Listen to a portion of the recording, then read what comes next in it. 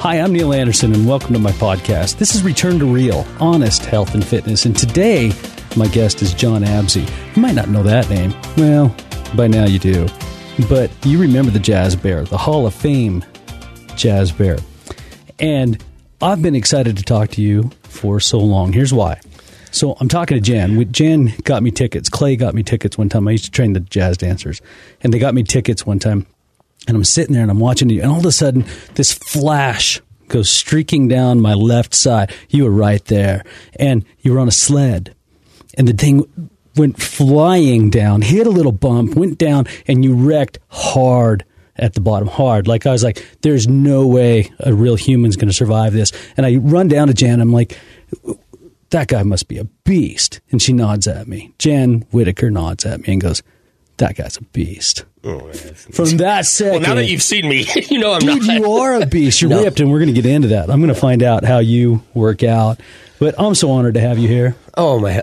Neil, seriously, I've known you forever. I mean, I got a story about you. Is I think it's funny that when I would be standing out there getting ready to go on the floor, and I could see and hear the dancers talking about the workout you put them through the night before and how sore their legs were. And they're like, I don't know if we can finish the dance. My legs are so wore out. And I was having them do these backwards bear crawls up the stadium one time. So they started at the bottom of the floor, and they were backward bear crawling up the stadium. I made them go all the way to the top. And they're all saying, if John can do this coming down at 50, we can do it going up hardly at all. Like, you're one of my idols. You really do keep in shape. And I've always wanted to sit and pick your mind and find out how in the world a person like gets fit enough to do some of the stuff I saw you do. I couldn't even have climbed that ladder, let alone sat up there and done a handstand. This unbelievable stuff. How much do I owe you? Hey, people, everybody in the studio, how much do I owe Neil for all this nice stuff? Look, I'm just saying the stuff that everybody else is saying out there. When I tell people that you were coming on,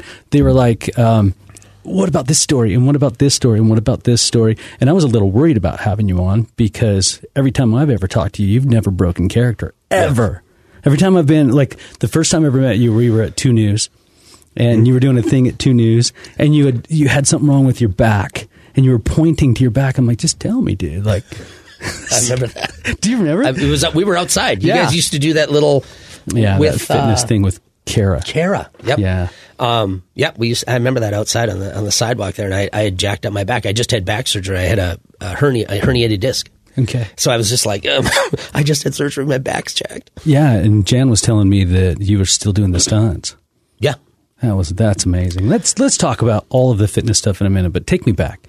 Okay. Tell me, how does one get into this line of work? Like, how do you even know, A, you're going to be the Jazz Bear or a mascot? And B, how do you know what to do? Go back. How did you become the Jazz Bear? Totally by accident. Honestly, I shouldn't be here. I was basically, okay, so if you want to go back. So I was a little farm boy up in Minnesota, in the northwest corner. It's called East Grand Forks, Minnesota. And, came from a little town, grew up on a farm, like I said, but I was going to school at Moorhead State University in Moorhead, Minnesota, and I was dating a girl at the time that was a gymnast at the Fargo-Moorhead Acro team, and there was a CBA team back when it was the CBA and not the G League, and they came to town. Say the acronym. So it's CBA, Continental Basketball Association. No worries. I'm so sorry. And then, so it was the Continental Basketball Association. They showed up at the gym and they asked if there was anybody there that would be willing to be a mascot. And I was the only one that was willing to do it because I was, one, the only guy, and 2, it was $25. Because, I was in college, and I know I'm older than everybody in here, but barely. Back then, you barely got me. How old are you? What's that? I turned 50 this year. I just turned 52. Yeah. Okay, we were in high school together. Well, you look way better than me at 50. But so I did it, and it was fun. But then halfway through the season, I got fired because I was doing all my stunts. I was bungee jumping out of the ceiling, and I was sledding down the stairs, and I was doing all that.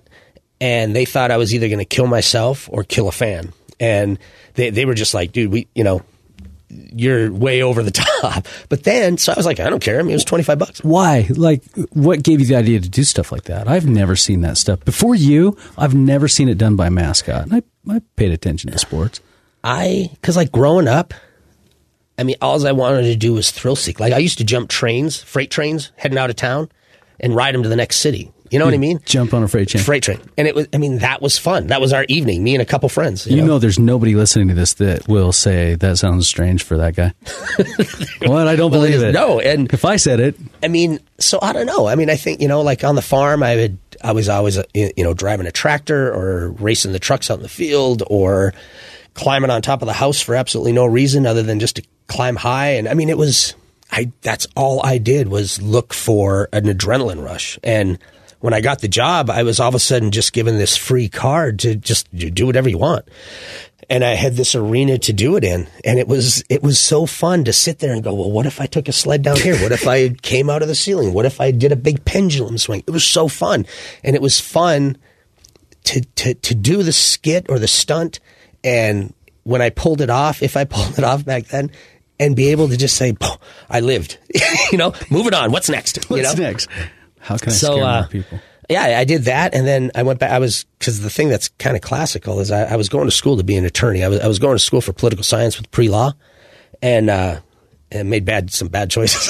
Ended up being a mascot. But, I just wasn't smart enough. But son, you don't want to end up like that. But a team up in Winnipeg, Manitoba with the NBL, which is the National Basketball League, and who at the time, Tom Naselke, God bless his soul, I love that man, was the commissioner up there. Do you remember Tom? No, I'm sorry. He was the old Utah Jazz coach back in the, I think, like early 80s, something like that. And he was up there. He was the commissioner. And I got a call. I was sitting in my dorm room, and I get a call, and it was from Kevin Moore. And it's crazy that I remember that name after 27 years. But he just goes, hey, we had a scout down in Fargo, and he saw the stuff you were doing. And we just saw in the paper that because it hit the paper and it was on the news, that's how much, and which was really weird to just be able to go through half a season, but to have that much noticed or to be noticed that I was done. Does that make sense? Yeah. So anyway, he just said, the stuff you were doing is the stuff we're looking for. So they brought me up to Winnipeg. And I did that as my summer job, and it was a substantially increase in pay. More than the $25. The $25. So it was awesome. So I had a great summer job. I worked up at the Winnipeg Jet Arena. But the thing is, and this is where I found out that I have one amazing guardian angel. I mean, because I can count 3 stories or 3 times on right now about how I should have died up in Winnipeg. And because they had no rules, like, it was crazy. Like there were no rules and they were just like, do whatever you want. If I went out there with dynamite and blew myself up, they'd have been, that was great. I'm ready to hear one. What's one of the ones that should have killed you? No, so I used to run upstairs and I'd hook up my own ropes and I was by myself, which is just so unheard of to rappel. You know, you always have somebody to check your equipment. And I ran up and I had this head where I looked out the mouth and I was late. And usually when I got up there, I had enough time to take my head off, hook in, check my own equipment. And I basically straddled this 2.5-3 foot gap, and it was in the arena, so it was just like the Delta Center. Or geez, how old is that? That's funny. I still say it. The Vivint Arena, but so it was about 120 feet, and I remember I was standing there waiting for the intro music, and this voice in my head kept saying, "Don't go. There's something wrong. There's something wrong." And I sat there and I was like, why do I feel like I'm off to the right a little bit? You know, because I'd done it so much, which was thankful. And, you know, it's kind of the muscle memory. Yeah. I was just off 6 inches and it was killing me. And my intro music started and I literally got up on my toes to bring my feet in and go down. And I didn't do it. And I was like, and I threw my head off and I realized I hooked into a cargo strap, which holds about 15 pounds. Wow. So I'd have just fell. And because it would have broke the second the tension hit it. And then another time, and it was me and the dance team, and we were doing, I'm trying to remember, Phantom of the Opera is the name of it.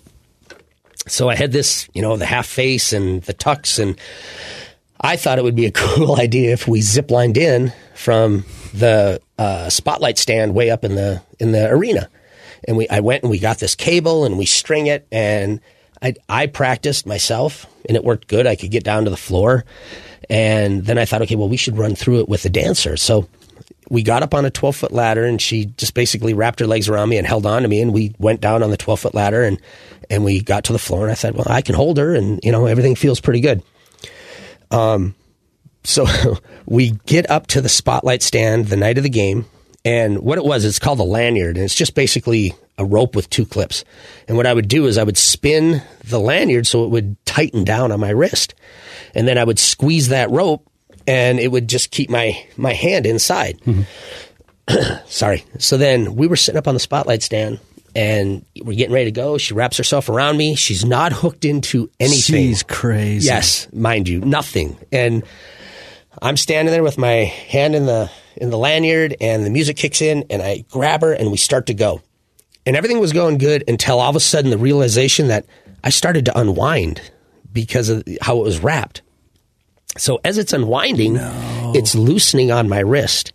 And all I remember, and it's so vivid to this day, and it actually gives me goosebumps because I remember going down and the only thing in my head was, I'm not letting her die. And that's all I cared about. I was like, I am not letting this poor girl die because of my stupidity. It was crazy anyway to get up there with you. Yeah, but so anyway, God bless her soul. She was awesome. But we're going down, and I remember screaming the whole way down because it had finally unwound on the way down, and it took everything in me to just hold that rope together. You know what I mean? So that my wrist didn't slide out. Yeah. We hit the floor. She runs over. She does her dance, and I just collapsed. It was so funny. Yeah, she didn't know. She didn't realize there was anything going on. She afterwards said, I could hear you screaming, but she goes, I thought it just meant like you were having fun. I was just like, no. I was like, you almost died. So I just remember collapsing on the floor, and I just laid there, and I was almost in tears. I think I did cry a little bit because I was so just overwhelmed with I almost killed somebody and myself, and it was so. There was another one that makes me nervous. Like I got a cold sweat from that. That's unbelievable. You must have a ton of stories like that. We're going to get into those. Like you were a mascot up there. Yep. Oh, and then you were almost killing yourself. So yeah, almost killing other people. Yep. And I wasn't trying, but it was all in the good spirit of fun. Did you have any experience in like rappelling and that? Like how did you know? How'd you know to do that stuff? Did you have to call people and be like, hey, show me how to do this? I really did, yeah. So that people would come and show me some stuff, and then, and that's where. So then, this is where I actually started learning a little bit more about rappelling and roping and how to attach stuff with my attachment points, or whatever. But so, I was working at Fargo Moorhead Aqua Team when I came back from Winnipeg, and that's when I started rock climbing with a guy named Mark Strege, who was amazing. I got a story about him too. He was like sitting there one time. I walked in the gym and I thought I made enough noise for him to hear me, but I could still see him sitting on the tramp, and I snuck up on him and scared him. And I didn't realize, but he was in beta rhythm. Have you heard of that? Like he got his heart meditation. Yeah, you go way down. And you help. It's recovery. It's meditation. And it's centering. It's like 11 o'clock at night. He's on this trampoline and it's semi-dark in the gym. I scare him and he literally didn't even jump. He looked at me like he had just woken up from a nap, and he's just like, "Oh, what are you doing?" And he said his heart rate was at like 40. He just got in such this meditative state. It was so cool. But he was a great guy, and he showed me how to rappel and all this other stuff. And then I was still at school, and a team out in Sioux Falls, South Dakota called, and they said, we saw you up in Winnipeg. Would you like to come down for tryouts? And I said, that'd be great. So I put together a tape. This is the first time that I was able to put pictures and tapes together. Went down to Sioux Falls. They were telling me about the 5 guys that wanted to try out for the thing, or for the job. And then his name was Tom Welsh, and he was amazing. And then there was oh my Lord, I just saw him on Facebook Messenger, and I said hello to him. But these owners, and they were amazing owners. They were so good. But I remember Tom Welsh. I went into his office. We sat down. I showed him the videotape, and he hired me right there. And it was just so cool. It was just like, really? Because back then I didn't realize what I was doing was working. It was just a job. It was like a part-time job. Especially since you got fired for it exactly a couple of years ago. So they hired me there. I went down to Sioux Falls, and I worked there for a year. And then that's when I met the Phoenix Gorilla, and he came in to do a show, and that's the first time I realized that mascoting was a career, that you could actually do it for a living. And I talked to him about it, and he made a great living, and I decided to send out resumes to all of the teams, and I got a call from Sacramento, Seattle, and Utah. They said they were having tryouts here in Utah, a 3-team tryout. And one of the teams, I could go with one of the teams, but they had 10 people trying out. And I remember the funny story with that. So we get here. The tryouts were at Westminster College. And I remember I came with my fiance, Shauna, and I was at the time, I mean, just like I used to do here, thank you very much, Neil. I appreciate the adjustment on that. I used to blow up this huge 40-inch balloon with confetti. And I remember I got there and I kept asking everybody, is there like a ball pump or anything like that? And they didn't have anything. So I had this, somebody loves you when you're just like, can you blow this up? And like literally for about 2 hours, I'd look out there and she'd just be blowing on this thing. But Alinco Costumes, where I'm actually working right now, they're the ones who made the gorilla costume, the original gorilla, and they're the ones who made my costume. And they brought 3 gorilla costumes for everybody to wear. Well, there was only really like one that fit everybody, the head anyway. And when we drew straws, I drew dead last. So everybody's out doing their stuff and they're doing their tryouts, and it was my turn and I'm last. And I put the head on, and when I cinched it, there was a foam pad in the front, and it was like somebody just wrung it out down my face, and it was 9 other people's sweat rolling down my face. But I remember dry heaving, throwing it off, and then trying to dry it out. I have to play this out for everybody. So just before we went on, we were talking about the insides of certain helmets, like certain heads that you were talking about, and this one had so much black mold in it, you guys wouldn't even repair it. Right. And so that's why you heard my stomach actual rumble when you said that. Dude, it's bad. And it's usually, and I hate to say it, I'm not throwing anybody under the bus, but the college mascots, because they use them, throw them in a bag and forget about them. Right. They don't let them air out and dry, and they get so much black mold and they get so nasty smelling. It's not good. It's bad. But she blows up the balloon for you. Yep. So we did the tryouts. You got this sweat of other people running down your head. Yep. And then I left. Didn't think I'd get it because there were so many good guys. What did you do? Do you remember what you did? What your kind of thing was? I remember I sled down. They didn't have stairs, so they had bleachers.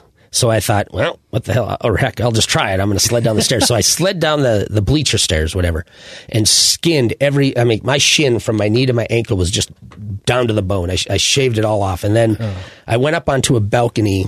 If you've been to Westminster, they have this balcony. Yeah. And I did a front flip off of that and landed onto a mat. And then I dunked.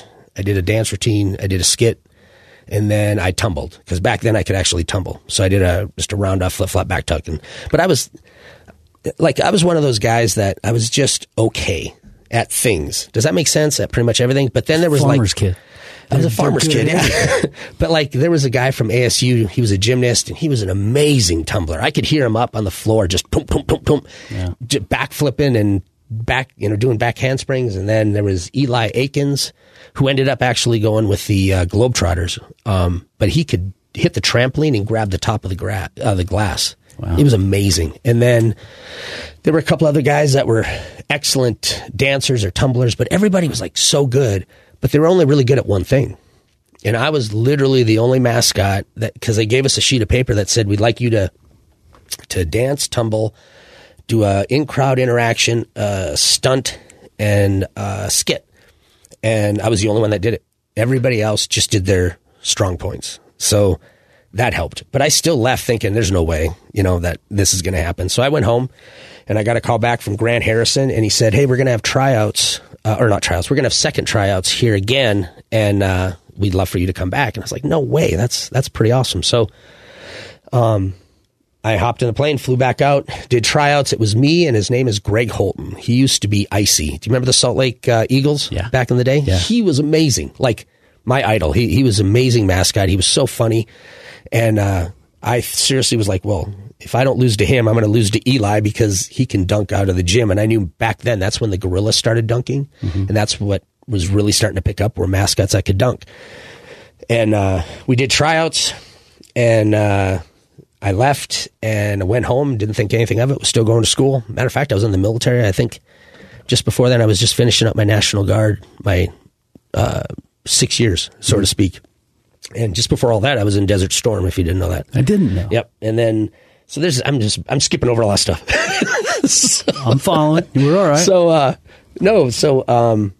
I finally get a call about 2 weeks later, and it was Grant. Well, I take that back. So I got a call from Sacramento, and I got a call from Seattle, and from Grant early on. And I never called anybody back. So then about 2 weeks later, because in my head, why? I was too afraid. You didn't call him back? I was afraid. I can, You can jump off a 200-foot ceiling. but I was afraid to move. I was a small town farm boy. Wow. Yeah. So I didn't call anybody back, and Grant Harrison is the one that called me, and he goes, "Hey, did you take a job with any of the other teams?" I said, "No." And he's like, "Well," you could tell in his voice, he's like, "Well, so what are you doing?" And I said, "I don't know, Grant." I go, I'd say it just like that too. What are you yeah, thinking? Grant. And I was just like, "Well, I'm not sure." I go, "I'm really not sure what to do." And he just goes, "Well, why don't you come out to Utah?" And literally I was just like, "Okay." So he hired you there on the phone. Right there on the phone. Outstanding. So then here I be, 25. And I told it's funny, my fiance, my wife now, but when I left, I told her to stay. I go, "Just stay here, finish up your year of schooling, and I'll move out." And I go, "I'll be back in a year. This ain't going to last." And here I be, 25 years later. So what's the secret? What's the secret to longevity in that arena? Like, what do you got to do to top some of that stuff? Well, I mean, what was your plan? Like, you came out here to Utah, you were a little scared anyway. Did you have a plan where you're like, I want to do this, and I want to do this, and I want to do this? Do you like that? I used tech. Heck no. No, I didn't have a plan. The best thing that I can say is like that for a mascot is you can't really learn to be a mascot. Does that make sense? No. See, that blows my mind. I'm a fitness guy, and so everything's got to line up. I can't flow with that. The guys that I know, like Rocky out in Denver, the Gorilla. Matter of fact, out in my truck right now is the Portland Trail Blazers mascot. He's sleeping. Is that right? But I mean, all these guys, they didn't come in and like learn how to be a mascot. They just have that personality. Does that make sense? Yeah. I mean, I know so many people that come in, they want to be a mascot, and they might be athletic, but you can't teach them how to interact or how to be spontaneous. Does that make sense? Yeah, that's my favorite part about watching you. Like, the stunts were amazing. They blew my mind. And I was always like, I couldn't believe the physicality, right? I would think, was this guy like a gymnast? How's he doing this? But the parts that everybody likes the best, everybody that I've talked to that I said I was going to come and interview you, they all have some personal connection with you. Every one of them. Well, the Jazz Bear did this to me this one time. One time he threw this on me. One time I was sitting there when he threw some stuff on another guy and it got on me. Like, he talked to me. He hugged me. He dipped me one time like I was dancing. Like, I can't believe how many people have a story about you. And is that kind of what you're talking about? I mean, yeah. I mean, it's just... It's hard, and I know what you're saying, but it's hard to teach. It's hard to teach that extroverted self. You know what I mean? Like if you met the Phoenix Gorilla, yeah. And I'd say his name, but he's still doing it. So he is so like when I first met him, I had the same feeling. I was like, "Really? You're the Gorilla?" Because he's so mellow and just so down to earth. But the second he puts that suit on, it's like a switch changes or a switch hits, and he is just a completely different person. Is that how it is with you? No. You're not. You're outgoing in real life too. That's, I think, what was really nice about my character is a lot of other characters try to act while they're in suit. Does that make sense? Yeah. I was just me. I put it on. I walked like I walk. Like, I mean, the walk was the same. I mean, I just did the stuff. In my head was things that everybody thinks about doing but can't. But with that suit, you get like that, carte blanche, you can do it. So I don't know how to explain it, man. I loved what I was doing, and I loved the fans, and I loved being able to interact with them, and I loved that team feel. Because, like, I played team sports in high school. Wasn't very good. I just mediocre kid, but the military was where I really learned it. Was I love that band of brothers feel. I love the team aspect of it.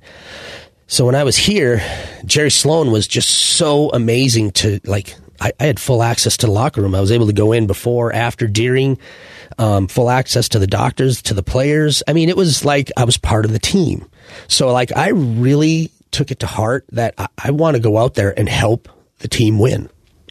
And that's what I really think helped me. It like pushed me through it.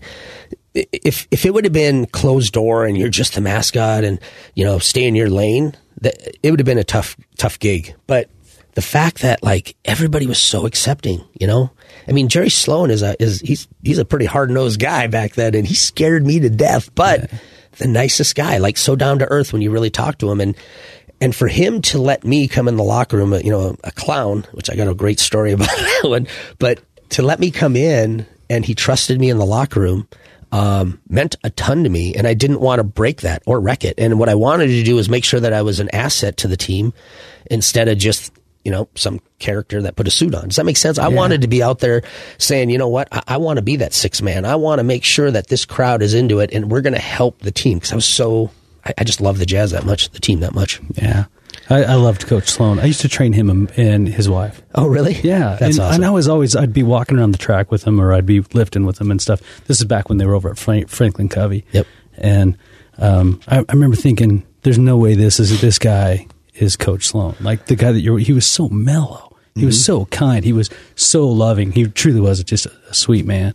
And Bobby was awesome too. It was fun to train those two. And intimidating at the same time. That was the point. The point was at first, when I was very first thinking about, oh my gosh, this is Jerry Sloan. Yep. I was intimidated, but the second you meet him, you're not intimidated anymore. He was cool. Oh, really? Cool. See, I always was intimidated by him. Well, often, like when it was off, there was no basketball going on. There was nothing going on. It was just him and his wife. They're training in the gym. Cool. Super That's cool. awesome. Just, I'm a farmer. He's an old farmer. So we had a lot to kind of talk about. A lot more questions to come. Some of the things I want to talk about is some of the injuries that you suffered, how you rehabbed from some of those. And then I want to talk about how you worked out. What specifically did you used to do? Because you must have had a plan. You said you winged the whole mascot thing, but I want to know if you had a plan specifically for how to work out. And then I want to find out what you're doing today because you're jacked. No. You're in great shape. I was in way better shape 2 years ago. This is hard. We'll talk about all that stuff and a little bit more. We'd all like to know what happened to you and where you've been, and we'll talk about that coming up. You're listening to the Return to Real podcast with Neil Anderson.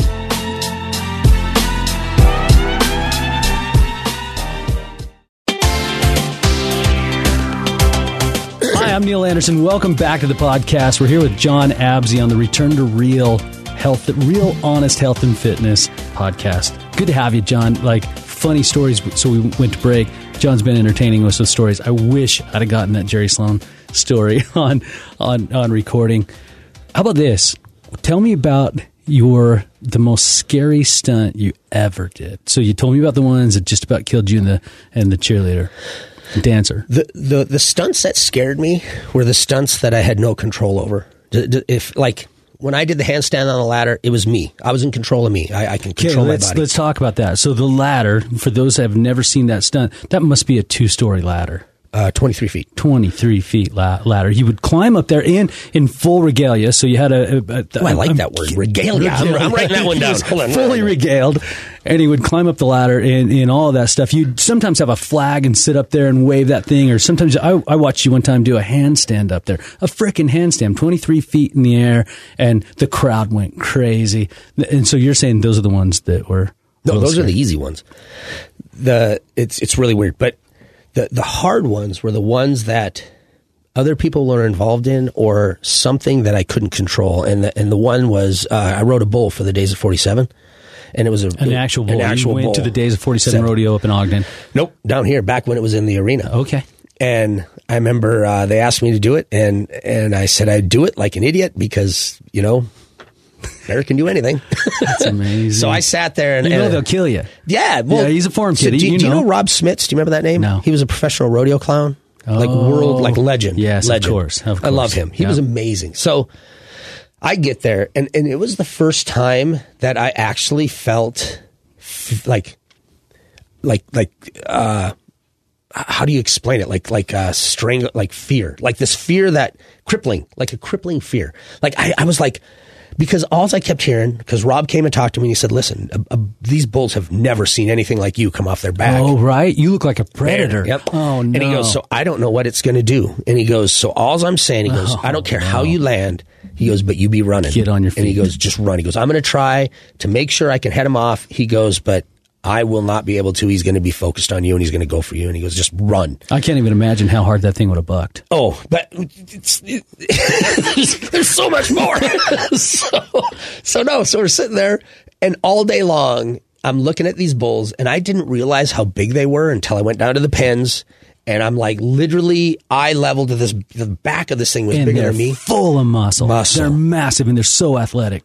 It's amazing. And you say it's so good. I love the way you're like, yeah, they're muscle. Listen, I'm a farmer's kid. I know. We were Northern Utah cow ranchers. That's awesome. We had two bulls one time go at it back and forth and back and forth. They knocked over a cowboy on his horse, and then they went and hit one of those big 6x6 railroad ties. Splinters. Wow. I mean, splinters. And you think that a truck would have caved in around it. And these bulls just made that thing splinters. So you should be scared of those things. No, well, see, but you got to see it. We didn't have steers up on our farm. We just grew wheat and stuff like that. We had cows. We milked and stuff. But I wish I would have had the experience with a steer. Because then I would have said no.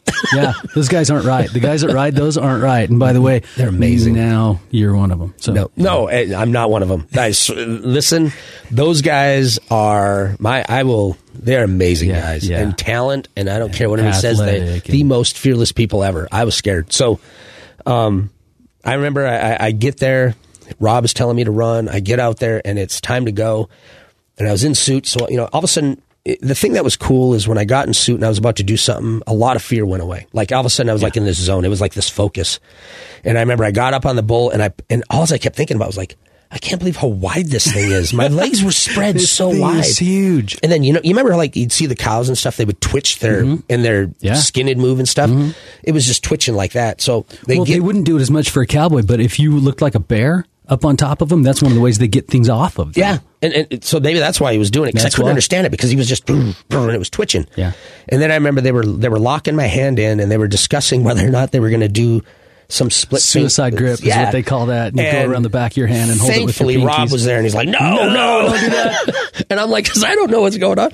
So we're sitting there, and I wasn't ready, but the cow leaned over to the right and pinned my right leg against the gate. Yeah, now you're stuck. And then I remember them kicking him, and this guy looked at me and he goes, "Are you okay?" And I nodded my head. Don't nod your head. And Rob Smith yanks the door, and I'm like, whoa! And this thing, it was so like when you go ride a professional or a bull at a bar, it rocks. Yeah, And I thought, well, this is probably how it is.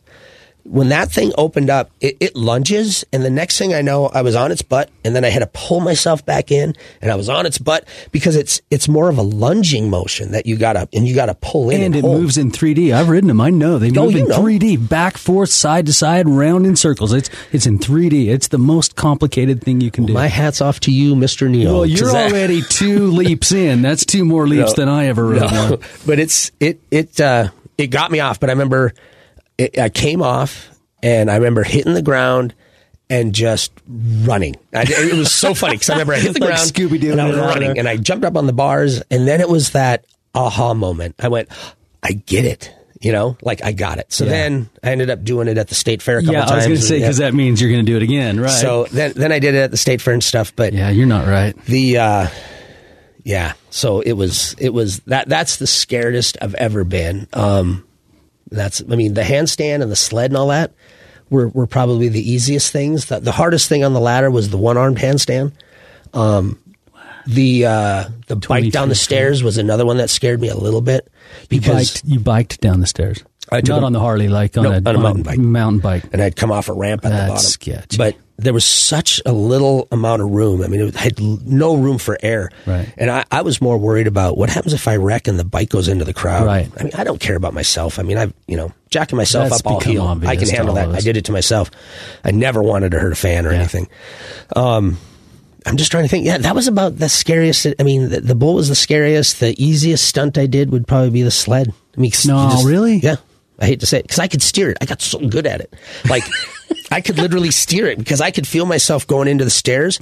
And I don't know if you ever watch, you could see me, like, I'd suck myself in a little bit. Like it was doing anything. And I would lean, but my sled would just skip off the stairs. The only time that I wrecked is when I hit the bottom, because where the millers sat, the chairs scooted out a little bit, and I would hit those. And I remember before we knew that to move people, I remember I hit those one time, and everybody sitting there got blowing up out of their chair, and their drinks were all over, and their popcorn. They caught that on video. I've seen that. Oh, really? Yeah. I've seen that explosion. So I think I was there for that day, as a matter of but fact. then after that, now we move everybody in. Next time you're in Vivint Smart Home Arena, still hard for me to say that. Yep. Go walking down those stairs and think about what it would take to sled these. I do it all the time. I'm like, would I do that? No way, because look at this obstacle, and look at this obstacle, and look at the pole between the handrail. No way, I'd hit those for sure.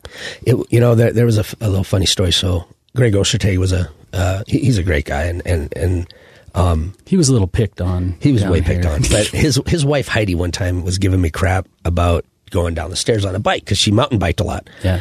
And she's like, I could do it. I said, great, come do it one time. So we went to the arena, and it was before a game, and she got up on the stairs, and I put her about halfway and set the bike there, and I was holding it for her. And it was awesome. I mean, and I guess this was, because like literally I meant it as like, oh, come do it. Like, this will be fun. Yeah.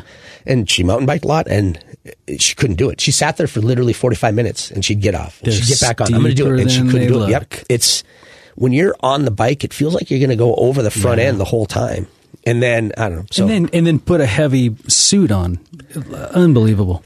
I don't know. You know what, though? I mean, being able to do that stuff and, be able to walk away with only, the few injuries that I got. So it wasn't that few. You got quite a few injuries. I read online, I jumped into a Tribune, a Salt Lake Trib article that was talking about 17 ligament tears.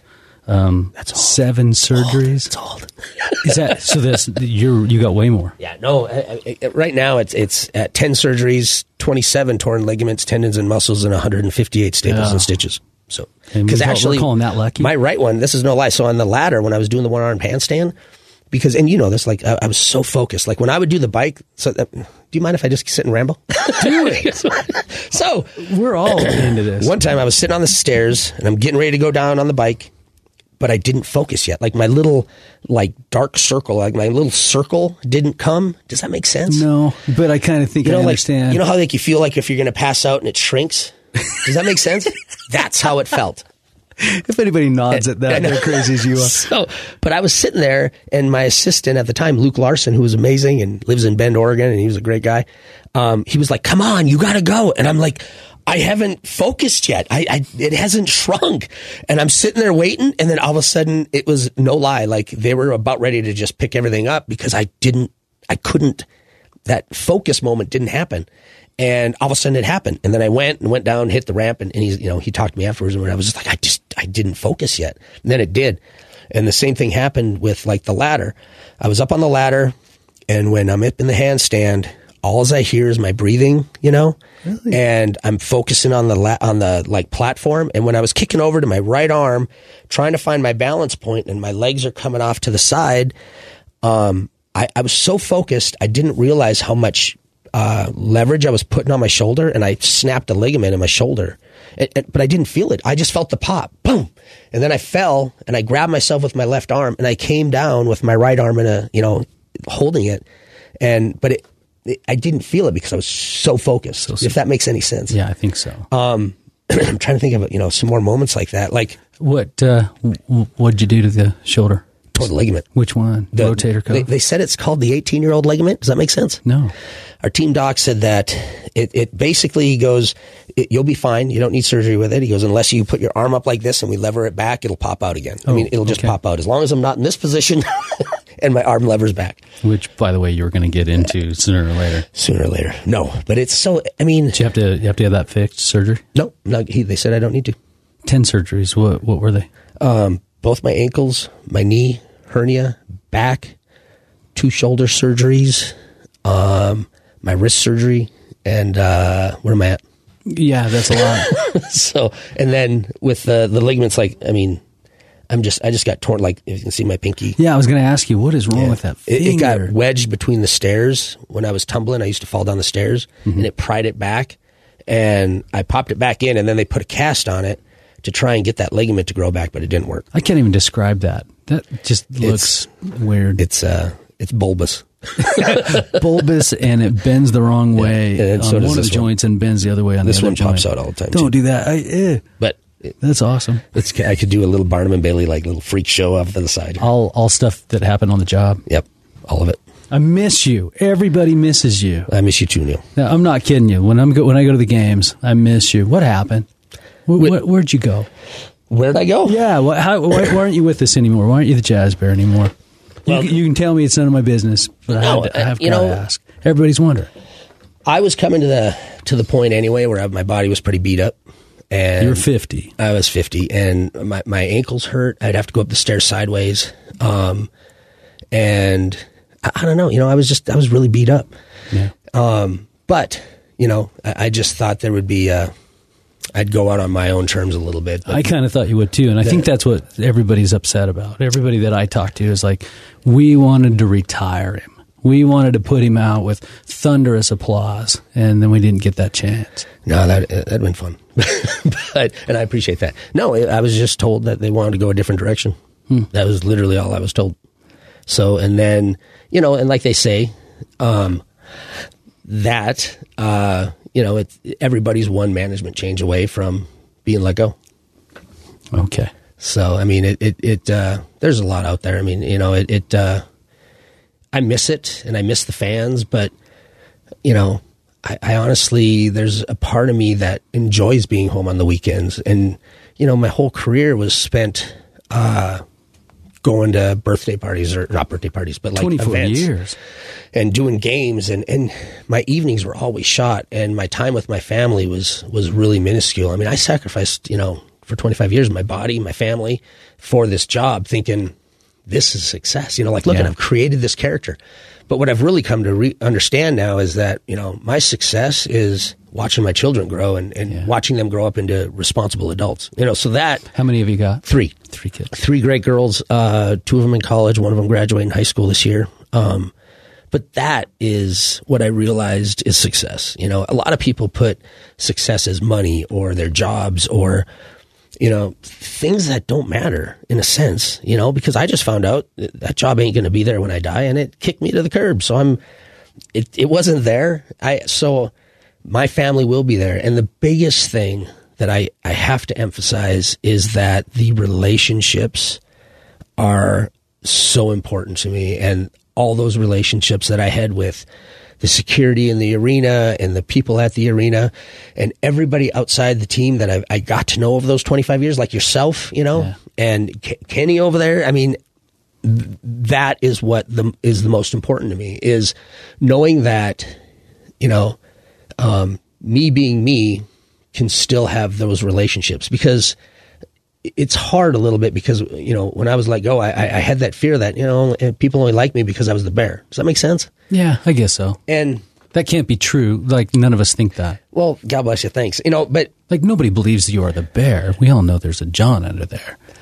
Except you were so freaking secretive. But the thing that's crazy though is because when it happened, I had friends, because I never told my friends, and I had a number of friends I've known for years, and they'd call me up and they're like, USOB, like, what do you, you were this for how many years? You said you worked game ops. And I was like, yeah, I did in a sense, but, no, that's so funny. That is the most important thing that I can take away, is the relationships, the memories, and just the family, feel that, when I first started, with Grant Harrison and those guys, and Randy Rigby and Tim Howells and Frank Layden. It's a sweet group of people, and they're highly intentional. They mean it. They want to do the right thing. They want to win. They want to help. It's cool. It was a team effort. Yeah. And I mean, to this day, Frank Layden, we once a year, or 6 months, whatever, he gets everybody that was there, that was from the old school, and we go to dinner. Yeah. And it's awesome. So, I mean, I love that. I love that about, the old Jazzes, those relationships. But you're happy now. I'm loving life. Yeah. It's honestly, I'm not going to lie. I mean, I struggled because, trying to find those answers, about, why am I here now, and now what do I do? And now what do I do? And this is where 25 years got me. So, now I'm just really happy because I'm still able to do all the charity work that I wanted to do. Yeah. And I can actually do it as me now, which makes it that much more fun, because before I would show up as Bear and I would do my thing and I'd have to leave. But now I can actually get to know the kids, Yeah. I mean, before I got to know the kids, but not on a personal level. Right, it wasn't you. It was the Bear. They're young enough to think it was the Bear. The Bear. Tell us about your charity, because I've been looking at it online, and let's give it a little Little promotion. So, God bless you. So so 25 years ago, I have the best group of friends that, Brenda Hoskins, Eldon Farnsworth, Andy Chudd, the Hasagawas. Do you guys remember Roxanne Hasagawa? Does that name ring a bell? She was amazing. And I know she passed a while ago, but she was a big part of it. And then her sister and brother have helped out, Corey and Stace. You got Jonna. But we all get together and we started this Firemen and Friends for Kids. And that's where, when we would go out and raise money, that's where it would go, and we would take kids Christmas shopping. And every year for 25 years, we've taken roughly 500-600 kids Christmas shopping. And you do that as the Bear sometimes. Always as the Bear. What a thrill. It was always as the Bear. But this was the first 2 years that I did it as me. And it was such an eye-opening experience, because I've never been able to go in and talk to people and meet people. And it was so fun. I'm really enjoying this part of it, just to be me and be able to go out and continue what I did as the Bear. Cause we still do the mascot bowl, and we still do the golf tournament. And now I was able to help out with like mascot miracles and best seat in the house and for the kids. And right now I'm working on a charity, and it's called, Working for Charities. And we actually do a podcast. It's it's a TV show. It's going to be a TV show, but where we interview a different charity every week. Outstanding. And because what I've realized is, for those 25 years, you have all these charities, and they come and they don't know enough about it. They start out and they just don't know enough about it, and then they end up fading out and going away in 2 or 3 years. The other thing is, there's so many great small charities in this valley, but nobody knows about them. And the other thing that I wish people would understand is that, when you give $100 to a charity, or, is not all $100 goes to that charity. And if you look, there's I think it's called Charity Navigator or something like that. You can get on and look. But the one thing that I really I'm trying to push is, with the smaller charities that we're bringing on, is that, between 98 and 99 cents of your dollar is going to that charity. And some of them is 100%. But I mean, that's great, because when you look at some of the bigger charities, you're literally talking 60 cents or less. It's a whole lot less. And that's what I really want to do, is I want to make it a little bit more transparent, and people can see exactly what the dollars are. See, I'm glad. Thank you for covering me, because I was going blind. I was going there. You were getting there. So I really want to get people to donate to the local smaller charities. And then what I'm really trying to do is, we have a networking event February 3rd over at the Make-A-Wish House. And what I'm trying to do is bring all the charities together, because I found out, so back when I first started mascotting, I got together with the Gorilla and the Hornet back then, Mike Zerillo and the Atlanta Hawks mascot and Rocky from Denver. And we tried to share ideas, but everyone was so protective, and nobody wanted to give up their information. And in my head, I was like, why are we doing this? Why are we competing? Why not work together, share ideas? Because what I do in Utah, nobody's going to know you did it in Phoenix. And what you did there, nobody's going to know you did it first.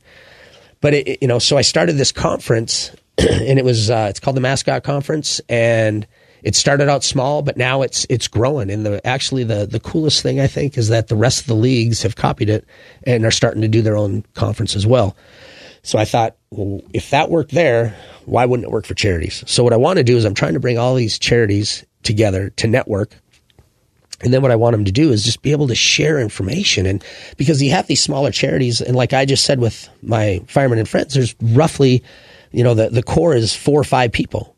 But now if all of a sudden I'm working with 10 other charities, now I got 100 people, and people are power when it comes to a charity. Yes. So more eyeballs equal more dollars, yes. Not less, not fewer. And even, just the manpower, because there's so many things when you put on a charity event that you need, and it's just manpower, So I just want to try and get everybody to understand that, charity's charity. Just, I understand you might be for the diabetes, and a lot of people are like, I support diabetes. Well, there's a lot of need out there, and I understand, great, work for your diabetes, but there's also other chances for you to give back. And that's what I try to do. And that's where the Working for Charities, Firemen and Friends for Kids is. We don't have a specific group of people that we help. We help anybody, and everybody. Name that podcast and television show, can you? Working for Charities. Working for Charities is the name of the podcast. Okay, that'd be good to go check that out.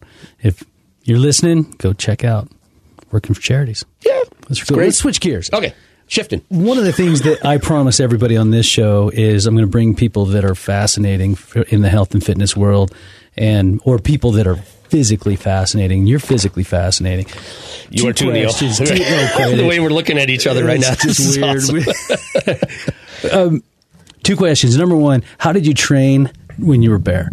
Like, what was the regimen? Did you have one? Were you winging it? Tell me about that. I was really fortunate, Neil.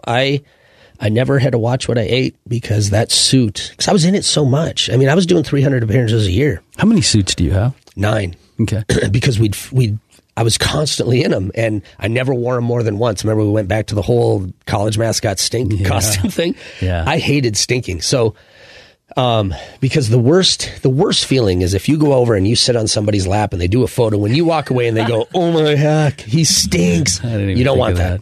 So I would always just I would put double the Downy in my washing machine and then wash my stuff. You could just wash it? It didn't take special... Okay. So we'd wash it and then we just couldn't dry it. But, yeah, I mean, so that... What was the question? I was just asking how many there were. I was asking how you worked out, and you said you didn't need to do any diet. You didn't really take care of your nutrition in any special way because you were... It sounds like you were about to say you were sweating it off. Yeah, I was constantly sweating it off. I mean, once season hit, I would end up, losing a lot of weight. I'll give you a great example. And I did this back in the finals. And because I was working so hard during those games, and I remember I took a stack of shirts and I weighed them and then I wore them because I would go in, I would go out, I'd work, I'd come in, take off a shirt, throw it on the floor, put on a new dry shirt so I wouldn't sweat through the suit. Okay. And at the end of the night, I weighed them and it was a little over 9 pounds. No way. Yep. And wow. I remember just going, holy cow. And then, and then when I got older, I remember I got into this anxiety problem where my heart rate for some reason would just skyrocket. And I remember I wore a chest. Let me tell you why. Because you're jumping off of things that are 200 feet. No, I love you. No, it was really weird. And if you can tell me how to fix this, I would love you. So I remember coming off the floor one time and I just felt like dizzy and it was really weird. And I was like, what is going on? And I couldn't breathe. I felt claustrophobic. And then I went in and then they did a heart thing and then all this other stuff. And they were just like, oh, you got sports induced asthma. And when you were a kid and you heard sports induced asthma, I know what I thought. I was just like, he's just heavy and doesn't want to work out. That's right. I remember just going, come on, jumping jacks while the rest of us run. Exactly. And I told the doc straight up, I'm like, so you're saying I'm a wussy? And he goes, no, it's real. I said, no, it's not. And I go, come on. So I still don't know why it happens, but I had a heart monitor on, the strap that goes around your chest and then the wristwatch, and it would monitor my heart rate because I had to see. I'm like, because there was another time where I literally was out on the floor and I'm running around, I'm lifting signs and I'm coming off and everything started. And this wasn't a focus moment. This was, I'm going to pass out. And I remember in my head just going, just make it to the corner, just make it to the corner. And before I got there, my legs were giving out.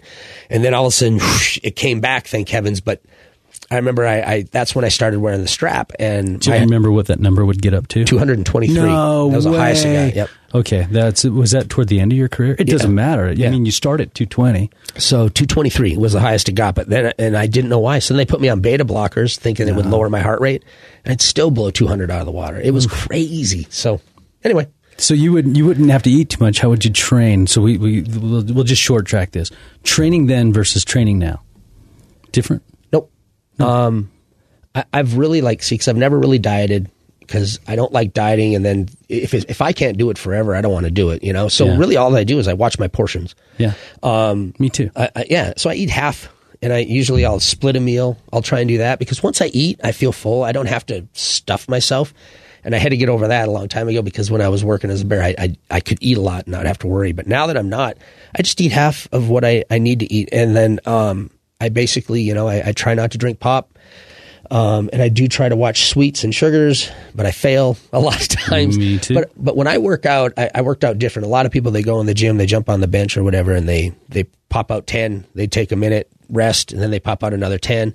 Where I always did circuits. I always do circuits. I'll set up 4 or 5 different exercises, and I roll through them, because my ankles and knees are so bad I can't run. And even doing elliptical kind of hurts them. So the only way I can get my heart rate up is to go from exercise to exercise to exercise. And then when that really wasn't working, I got one of those breathing masks.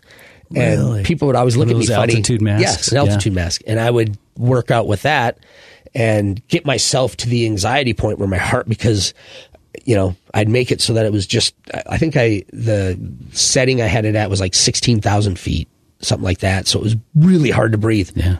But that's the only way I could train, because when I'm in the head, I wasn't getting any like fresh oxygen. Right. I'm just recycling my CO2. Question I've always wondered, how does he breathe in there? Everybody wonders that, especially with as much activities you're doing. You stumbled on to the thing that every good trainer does. That's how they do it. Body part to body part, or movement now to movement, because we don't do body parts as much anymore. Movement to movement in rapid succession. Yep. We jack the heart rate up while we're being anaerobic. I remember back the first time I did that, this guy with an exercise physiology degree, master's degree, comes charging out at the gym at me. He's like, "What are you doing?" I'm like, "I don't know.